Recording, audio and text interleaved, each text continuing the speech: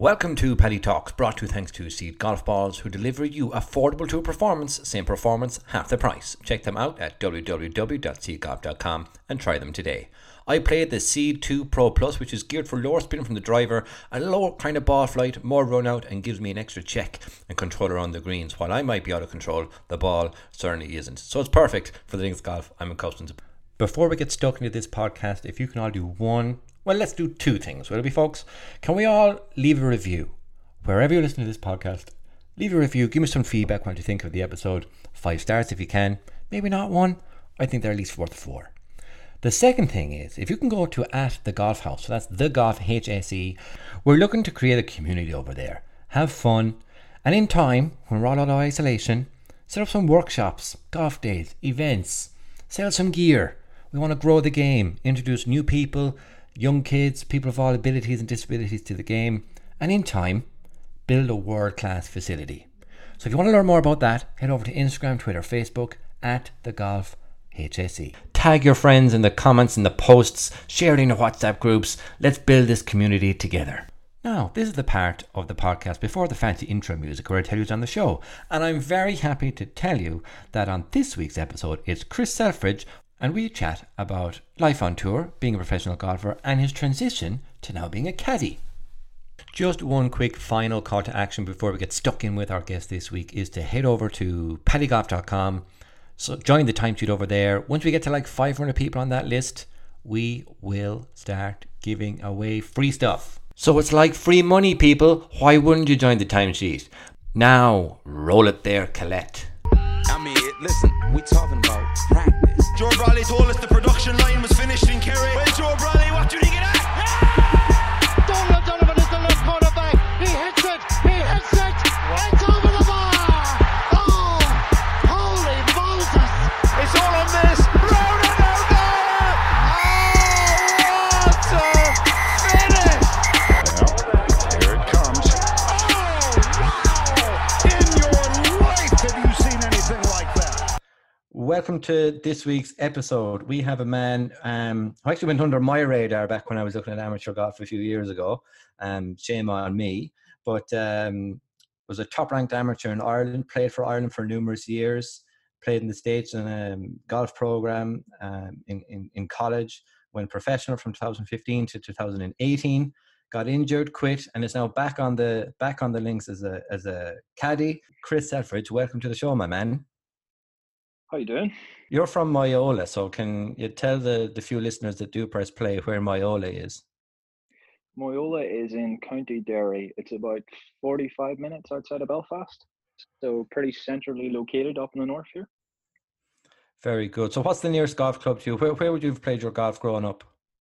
Well, Moyola Park. The nearest golf course to me now would be Fort William. I live just outside Belfast. I live about 40 minutes from Moyola, but definitely don't play enough golf anymore, unfortunately, but trying to get out a bit more now. Oh, very good. So you're an avid listener of the podcast, so thank you very much for pressing play yourself. So you kind of know how this one goes. So like first question generally is, what is your earliest golfing memory, Chris Selfridge? Earliest golfing memory. I grew up near a football pitch, so football's my first love. But growing up with a football pitch, we had a few golf clubs and we were hitting the balls around the football pitch. Actually lived very close to a guy called Luke Lennox, who played for the Irish men's team for a few years as well back in the day. He's in his early 30s now, I believe. So I would have grew up with him whenever I was, 7 or 8 and he was about 10. We would have been hitting the ball around the football pitch and stuff. And it's funny how through the years we just sort of traveled together and stayed friendly and ended up both being quite good. So yeah, smashing. So how old would you have been when you first picked up a golf club then? 6 or 7. Right, But I can remember anyway, Who did you pick it up with? Was it a dad? Was it a friend? Was it Luke? Was it? Well, my dad played. He played to a decent level. I think he got down to maybe like a 2 or 3 handicap. A long time ago, before I was born. So he would have played in the north of Ireland, for example. But he quit whenever I was born. Not sure why or what happened, but he sort of stopped playing, and then he he always had a bit of an interest. You know, I sort of remember him playing maybe the odd game of golf whenever I was very young. And I really don't know, but I would imagine he bought me my first golf club. So his influence must have been part of the reason I started playing. So by the time you're about 12, 13, you got down to 4. So was it Yes. around that time that kind of golf took over and football went to one side, was it? Or was there other sports that kind of competed Well, with golf? there was always other sports for me. I played a lot of sport. You know, I played football, soccer at a high level, and then also played GAA at a high level, and played for the school, and always did all of. But by the time I got to age 13, I suppose you could say golf was a sport I was best at, but I was still playing everything else. You know, I was a sportaholic, if that's a word, or if that makes any sense. But you know what I mean, anyway. No, of course. So between, I suppose, being off a 4 handicap to representing the island of Ireland, what I suppose were the stages that you went through to become one of the top amateurs? Was there any, I suppose, defining moments between being a good club golfer to becoming an elite amateur?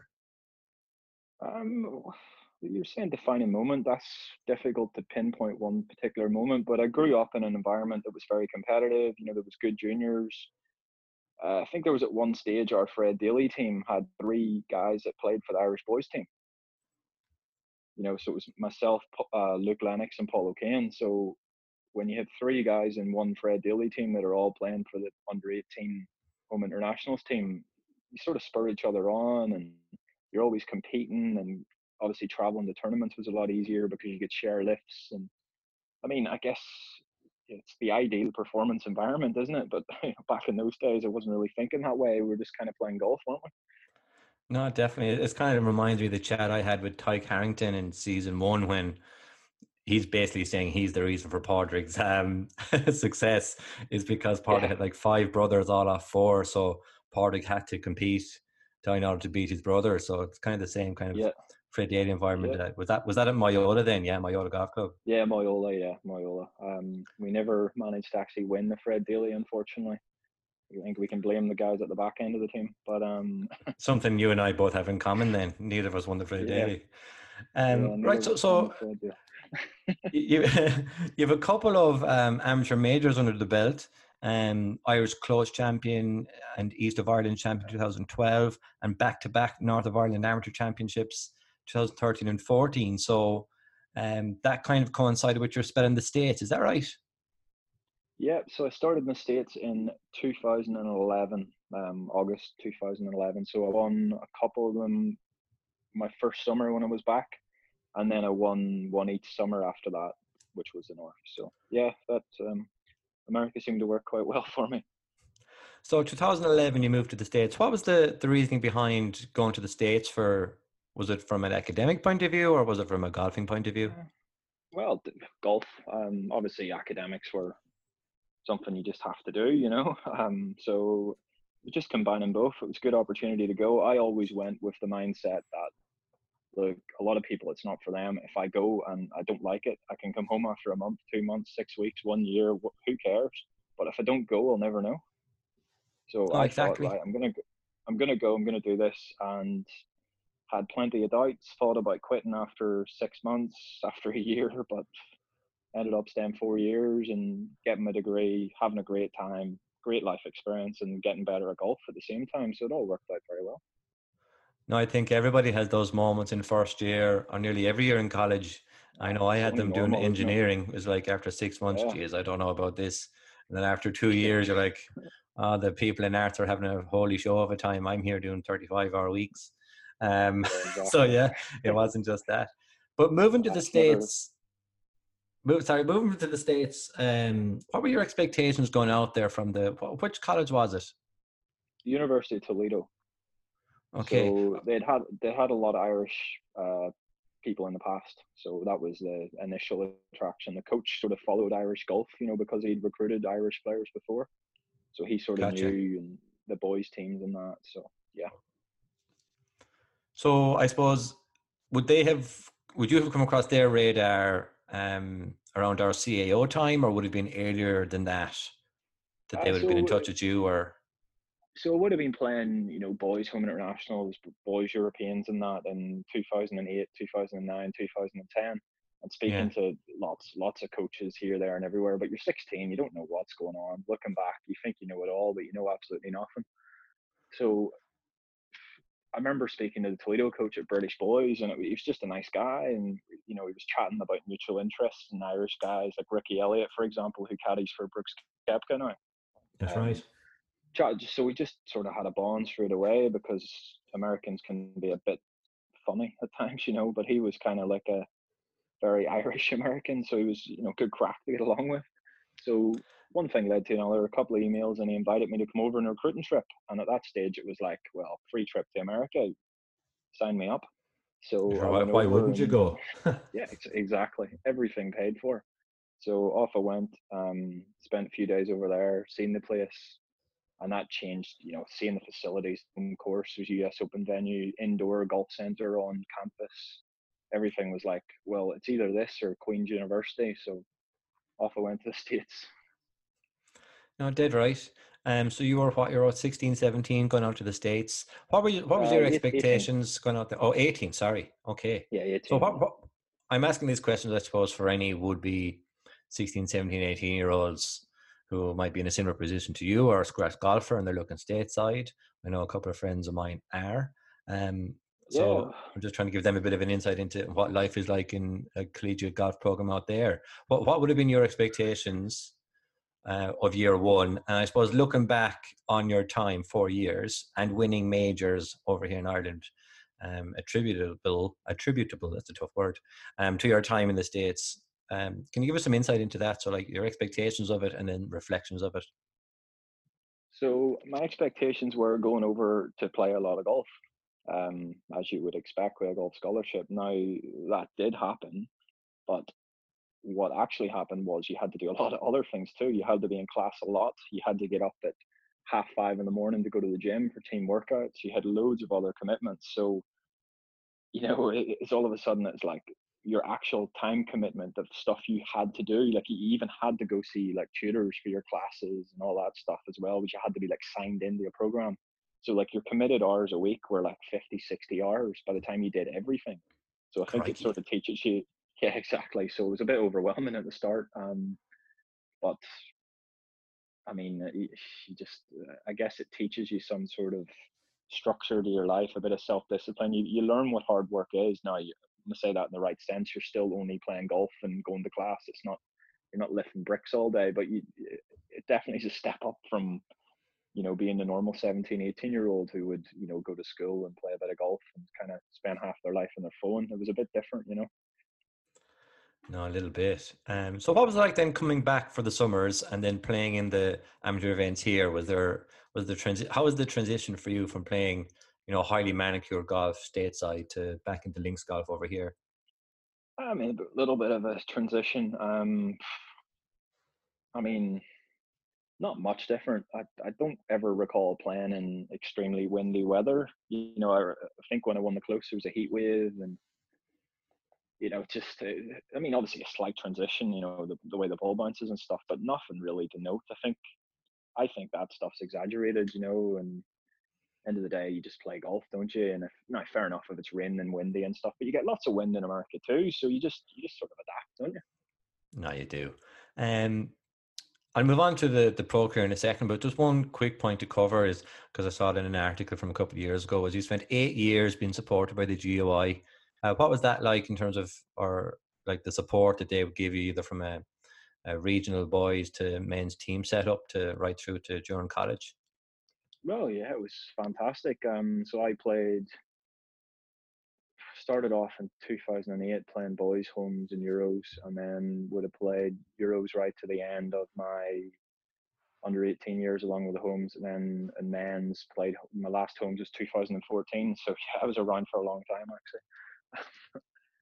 It's actually, I'm sitting here thinking, geez, was it really that long? Because it seemed to fly. It was You were brilliant, consistent for a long everything. time is the way to look at that. You were consistent for a long time. Well, yeah, I'll take your word for that because I think a lot of my results would say the opposite of consistency. But Yeah, it was fantastic. You know, even you think about some of the trips we went on, like South Africa a few times. I went to Peru. Just things that you just don't get to do in the real world, essentially. And the amount, if you think about 8 years of investment that GEI would have put, and this doesn't even include the money I got from Team Ireland, by the way, which is yet to come. Like Mm. the investment of money and coaching and time, it's amazing. We're so grateful for that opportunity. And to be honest, I haven't really thought about it much until you've asked me this question, and you look back on it going, "Wow, that's a long time," No, it's I think surreal is the word, but I might have to go to the TSRs to get the right one. Yeah. Right, so you came to the end of the collegiate career. You had some good majors under your belt from an Irish amateur golfing sense. What was, I suppose, was there a compelling event around turning pro in 2015? Like, what was the thought No, process behind it? I always wanted, well, I say I always wanted to turn pro. For a couple of years before I turned pro, I wanted to turn pro. I knew that was something I wanted to do, after I'd won the close and stuff, 2, 3 years before that. So I had prepared for turning pro. Everything was about turning pro. People ask about the transition from amateur to pro. I seen myself as a professional amateur for a couple of years, so there was no transition. Yeah. The only thing was, luckily, I didn't have to go to lectures anymore, so it was actually very easy. Um, there wasn't a defining moment, and I also just had, I say this with the most respect ever, I just had no interest in playing Walker Cup. I just sort of thought, right, I have this opportunity to turn pro in May. All the management companies, you're talking to all the management companies and stuff. Most Yeah. people are hanging about.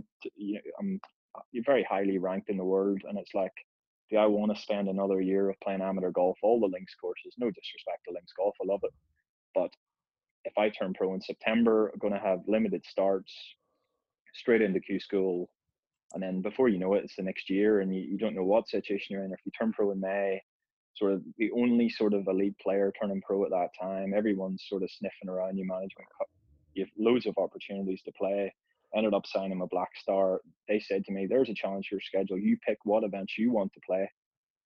I was able to pick 9 events because there was 2 in Ireland, guaranteed invites in the contract, a couple of European Tour starts, and away we went. So to me, it was a no-brainer. No, it seems like a very logical decision, and when you look back on it, quite a smart one. When you see people, I suppose, turning pro late in the year, and then they might be putting themselves under pressure to perform quickly to avoid the whole tour Q Yeah, school. exactly. I obviously you want to go to tour school, but it was sort of nice to.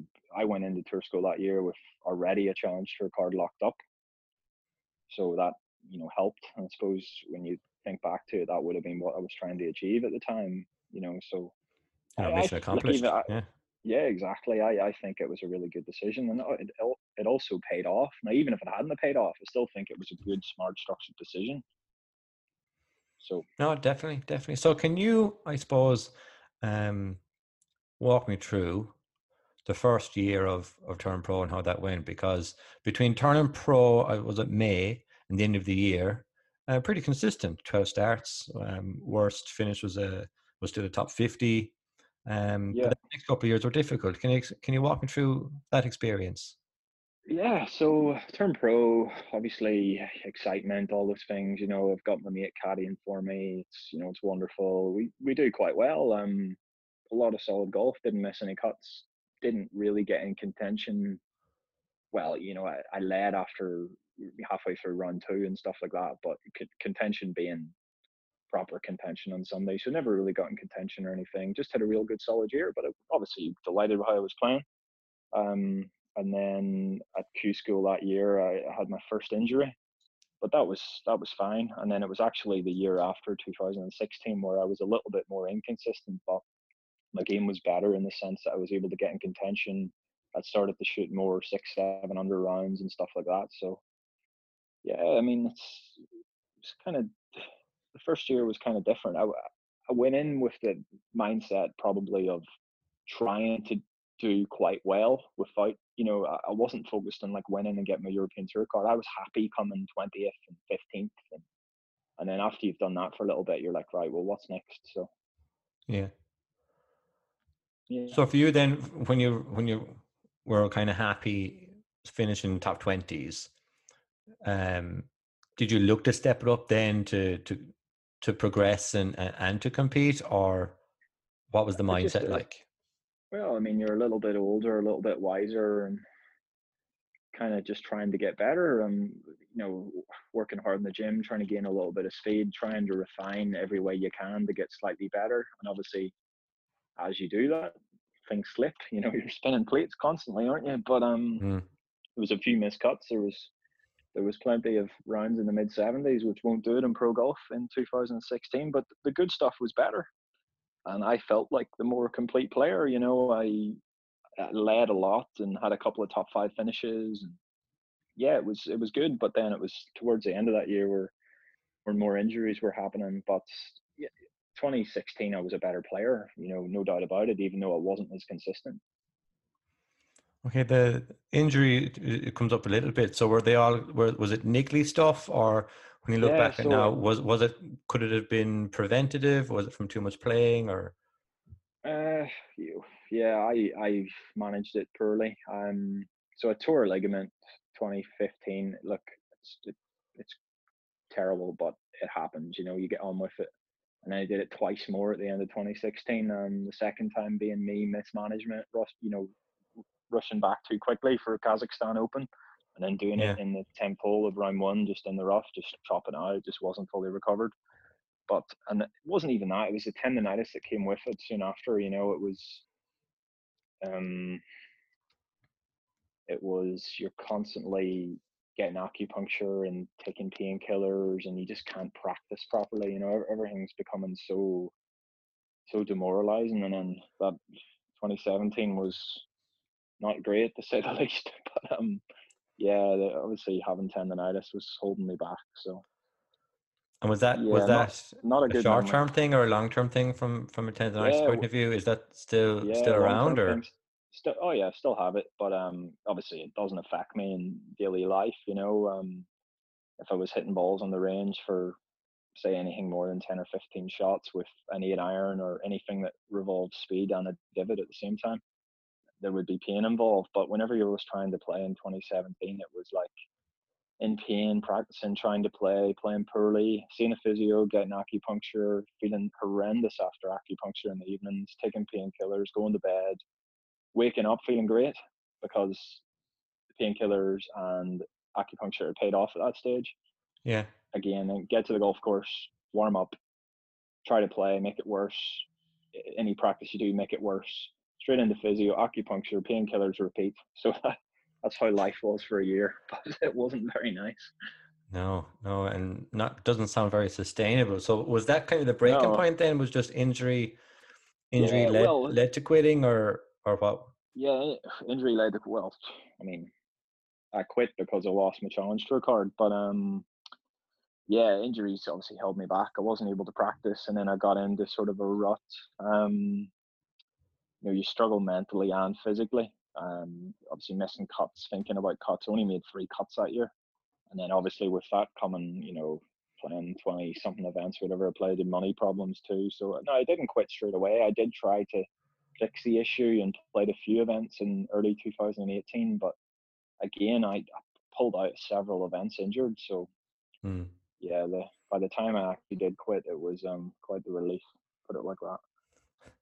So it sounds like doom and gloom, but like it takes a strong person to kind of step up and realize and evaluate. So Yeah, well, was it there wasn't someone doom and standing gloom. beside you, or? Yeah, I had a good coaching team around me and stuff, but I worked with Johnny Foster all my life, and then even I'm still good friends with him. But I had a good team around me. Even Donald Scott, you had him in the podcast recently. I always worked with him. I put in Robbie Cannon, S&C coach. I had a really good team around me, but it was just Yeah, it's just like a natural decline. I was getting injured, and it was just tough mentally as well. Because I was I wanted to do well. I wanted to win. I wanted to get in the main tour, and everything was hunky dory. And then a year later, it's like I'm playing quite well here, and I'm still missing cuts by 1 and 2 purely yeah, because I'm struggling to break par because I can't practice the way I want to. You can have a good attitude, you can have a decent short game, but the power of prayer won't make you hit good shots whenever you haven't done the volume of work required to hit good shots. No, totally understandable. So that came about. It looks like it was what, about 18 months, 20 months of trying to work through it. It came to a point, and you were like, Yeah, "Got to make it. Got to make a call here." Yeah, all of 2017 and then up till I think it was about June in 2018 when I finally sacked it in. I just played a couple of Euro Pro and a couple of Challenge Tour in 2018, but I mean I was going through the motions. I was clutching at straws officially at that stage. But put it like this: by the time I finally quit, which I think in my last event actually was a Challenge Tour event in England, I actually went birdie to make the cut Yes. and was delighted on Friday to make the cut. Properly delighted. Sort of thinking, geez, that's great. And then 2 or 3 hours later, I missed the cut by one because the wind died, and that was it. Clubs were in the flight bag, flew home, and didn't touch them for like 4 or 5 months. Yes. Yeah, but trust me, it was a relief by that stage. The tough part was 2017. That's fair. No, very, very fair. So what was next, Chris? Transition into the real world: job interviews, presentations, all that good stuff. Drinking too much coffee, pints after work, all the good stuff that comes with the real world. So I ended up going to work for Google Ads, selling Google Ads for Yale.com. Okay. So did that for 5 months, and that was, guess the word I'll use to describe it is different. Yeah, a little bit. You're not the boss anymore, I think. Yeah, exactly. Yeah. So, but let's just say it wasn't a very long career. It was about 4 or 5 months, I think. Or Yeah, well, I actually really enjoyed it. It was just obviously it had its challenges and it was repetitive and all the things that come with I'm sure most people deal with this, but I did love a lot of the things that came with it. I loved working in a team. There was like 20 of us in a team, and obviously we had our own manager and all, and our own structure, and it was great crack. Now it was intense and it was hard work, but it was great crack. And it's funny, you're in such a sheltered world as a pro golfer. I remember like usually on a Thursday we'd go to the bar after work, and I would have a Guinness, and like by the time my Guinness is settled, the guys had already drank their pint because they only had like an hour until they had to be home to the wife and kids, and yeah. they'd have like four or five pints, and I'm just like, I'm sitting there, my Guinness hasn't even settled, and it's time for the next round. So No, I it don't was even it get the was pint in. I'm straight home. yeah, exactly. So it was just kind of surreal that we're going for a pint, but a pint was actually them guys necking four in 1 hour. And but Drinkresponsibly.com or wherever it is. yeah, exactly. But you're back on the links now in some form.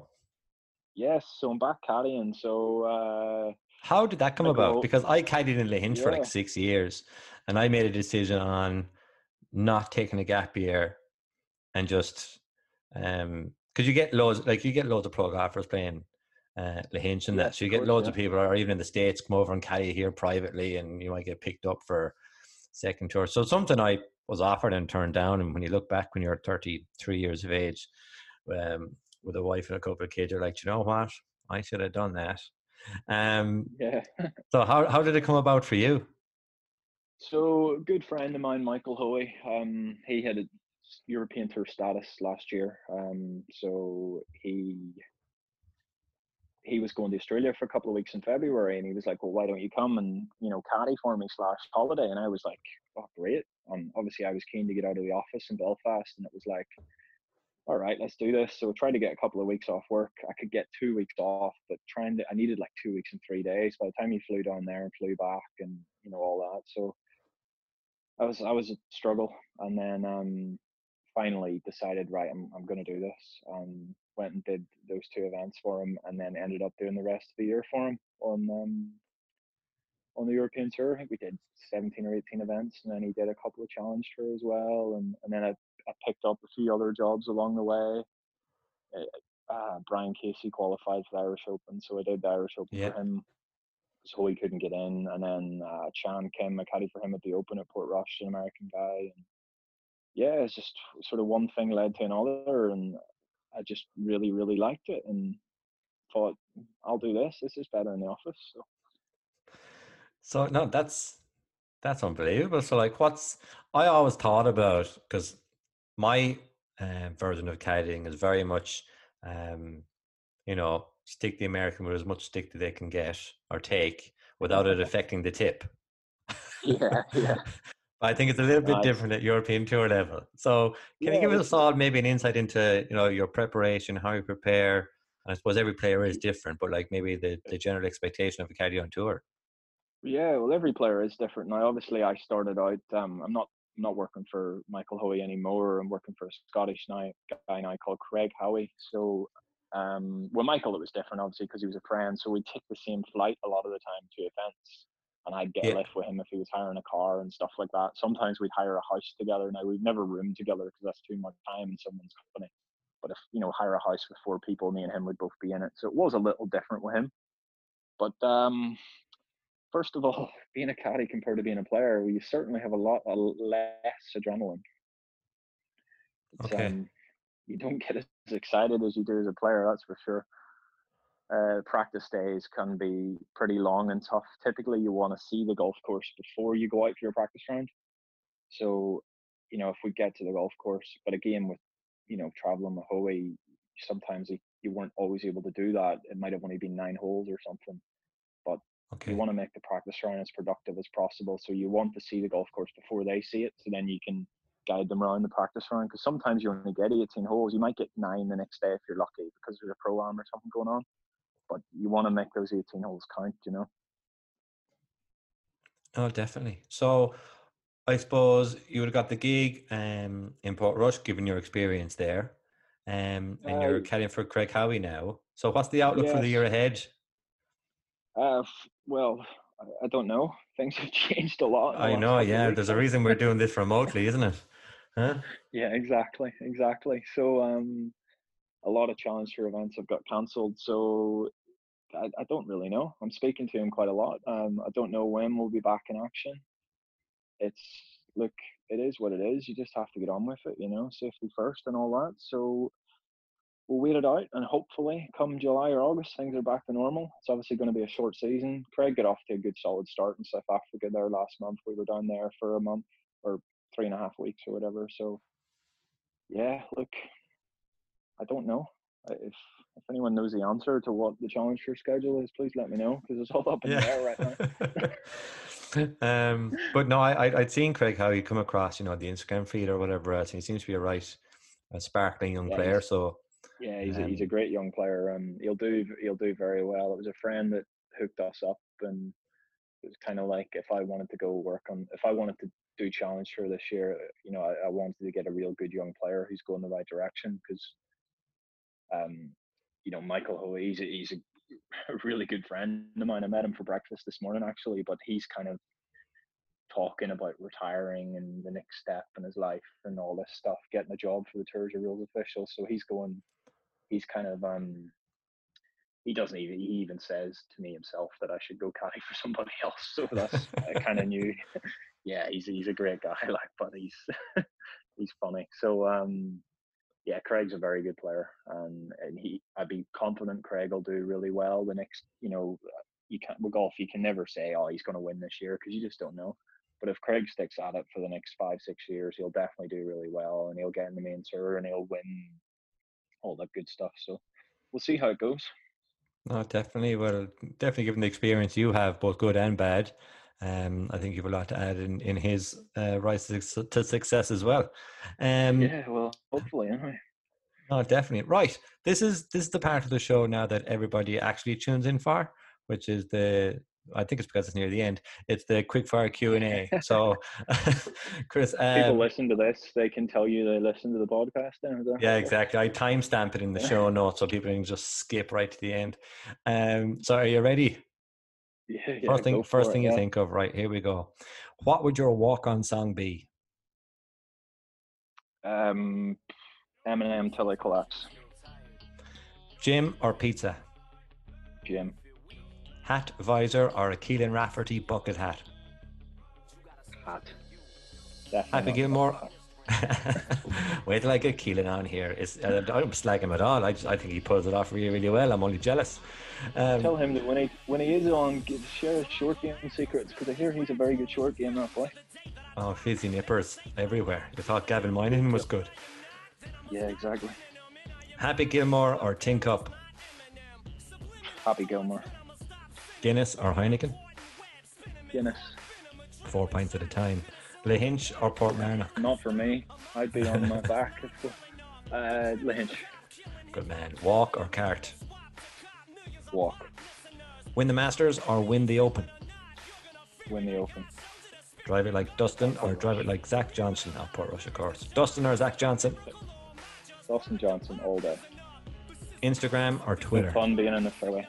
Instagram. Good man. Play or practice? Play. Good man yourself, Chris. Thank you very much. I'll definitely keep in akin to your story, and thank you very much for coming on. Yeah, no problem. Really enjoyed it, and best of luck. That was Chris Selfridge on this week's podcast. Thank you all for pressing play. Please do share with your family and friends. Check out the Golf House. Check out pellygolf.com. Loads of things to do for you to keep ourselves busy in this time of isolation. Stay safe, stay home, save lives. That's what we're all trying to do. Until we heat up again next time, I'm Paddy.